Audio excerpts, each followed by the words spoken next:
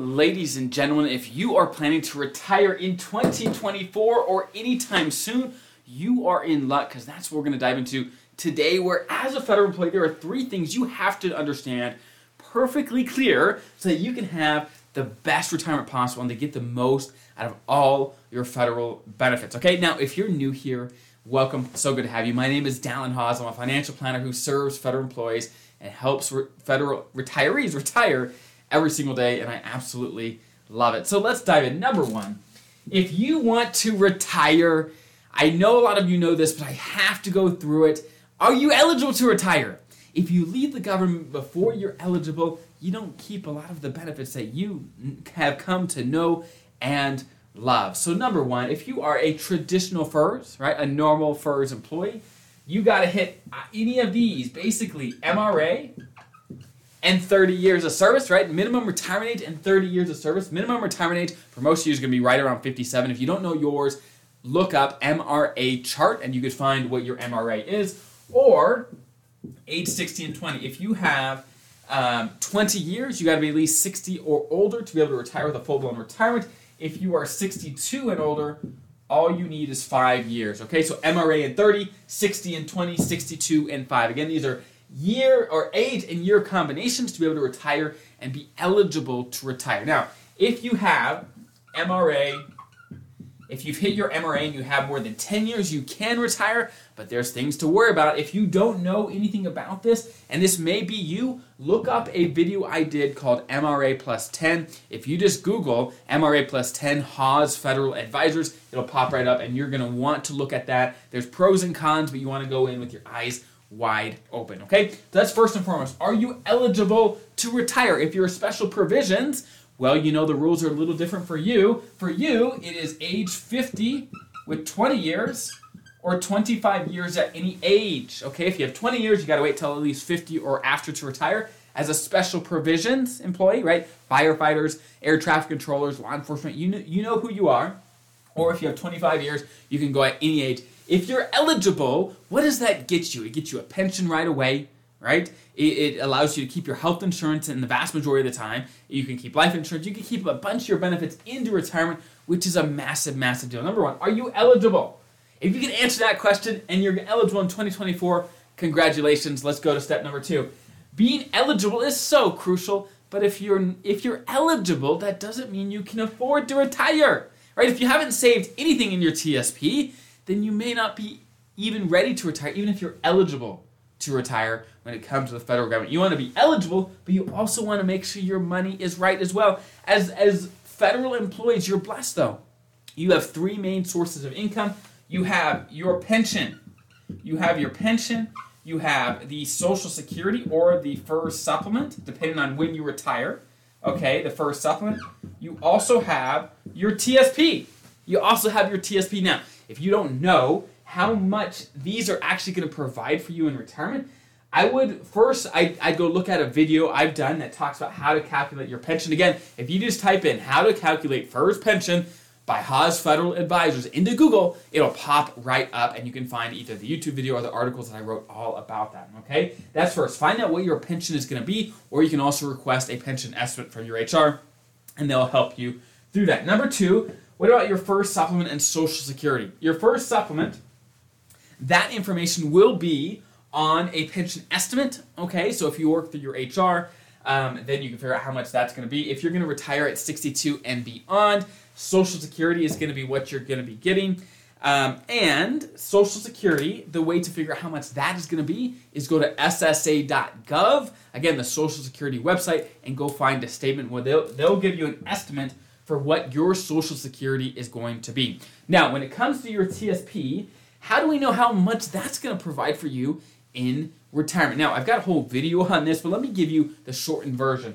Long story short, it is called the 4% rule. The 4% rule says this. They say, hey, how do we figure out, let's say you have $1 million in the TSP, or $500,000, or $2 million, or $100,000, whatever you have, how do you figure out how much that can provide for you for the rest of your life with never having to worry about running out of money? Okay? This is what the 4% rule says. It says, hey, take whatever balance you have in your TSP at retirement, multiply that by 4%. So let's keep the numbers easy. Let's say you have $1 million in your TSP.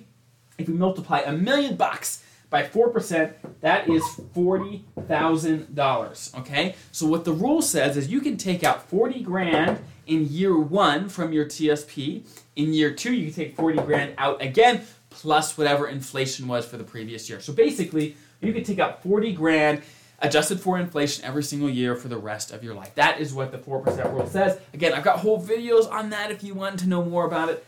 But that is what you have to know, is how much are you going to be getting from all these income sources. If you don't know, then you don't know if you're ready or if you can afford to retire. Because even if you're eligible, but in retirement you're going to have less than half what you're normally taking home, you're probably not going to be comfortable in retirement. I want you to have a great retirement, not just any old retirement, okay? Are you eligible? Or not are you eligible? Can you afford to? If you start adding these all together and they start adding up to a number that looks good and you're like, wow, that sounds great, then what you're going to want to do is you're going to want to compare all those income sources to what you're taking home now. Most people feel comfortable, hey, if I could replace my current paychecks, then I'm comfortable to retire, okay? And that is one of the best ways to compare what you're going to have in retirement to what you're actually living off of now. So pull out your pay stubs, pull out all of these, do what you have to do to know your income and what you're going to have in retirement so you personally can feel comfortable about retiring in 2024 or whenever you want to retire. Okay, now, once you are eligible to retire, once you can afford to retire, you've done the planning, you know you can afford to retire. Number 2, you have to understand the retirement process, because if you don't understand the retirement process, you can make big mistakes which will jack a lot of things up. And if you don't have the right amount of cash or different things or savings going into retirement, you can get yourself into a lot of trouble. Number 1, when it comes to the retirement process, let's say you are planning to retire in 2024 or whatever year you're watching this, whatever it might be, the first thing to do is pick a retirement date.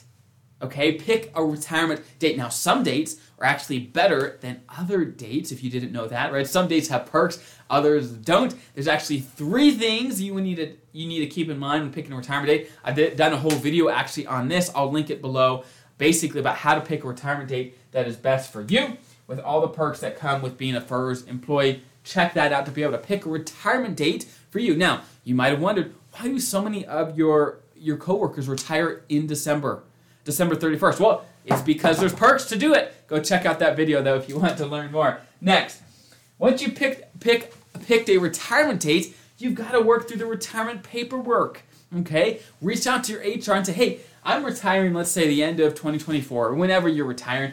When do you need the paperwork back from me? And they'll let you know, okay, I need it 3 months out or 90 days out, or they'll give you an idea of how soon they need things filled out and ready to go from you, and then you have a calendar, you've got a timeline from that to work back. Now, when it comes to the paperwork is so important.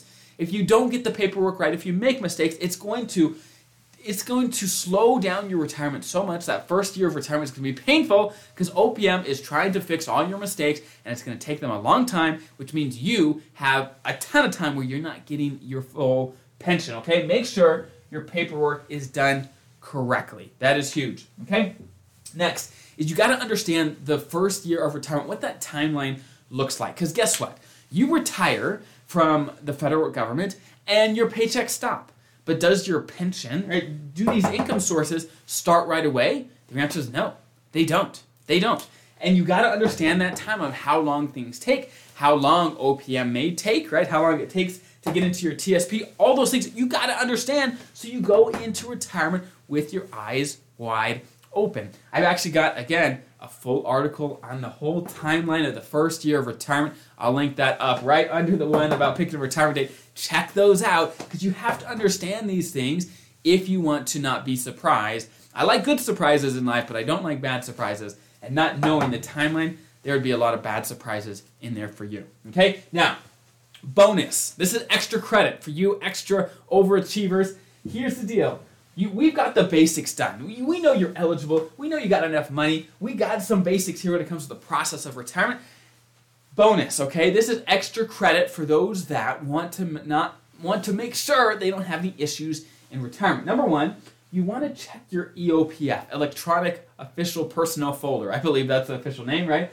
And basically that folder is your electronic place where all the documents about your career, normally that's where all your SF50s are, your standard form 50s, okay? That's where they are. Basically, this is where the documentation about your career lives. You want to get in there and you want to make sure everything's there. And all the documents that are there are correct. Are there any typos? Are all the dates right? Do they have all the documents from maybe a previous agency you're working at? Did you buy back some military time? If so, do you have the receipt of paying the deposit? If you don't have the receipt, they may not count it, right? You got to make sure all your documents are taken care of, they're squared away, everything is locked down and ready to go, okay? Again, I call it a bonus, but honestly, everyone should do that. Most people don't, but everyone should, just to make sure they don't have issues going into retirement thinking they're going to get one thing, but because their paperwork wasn't done correctly or their documents weren't right, they may not get what they deserve, okay? So I hope this is helpful. If you have any further questions about this or any other federal retirement questions, there's a link in the description below to submit questions to us, and we base our future content on the questions we receive. So I hope that's helpful. Have an incredible rest of your day, your week, your month, and happy planning. Have a great rest of your day.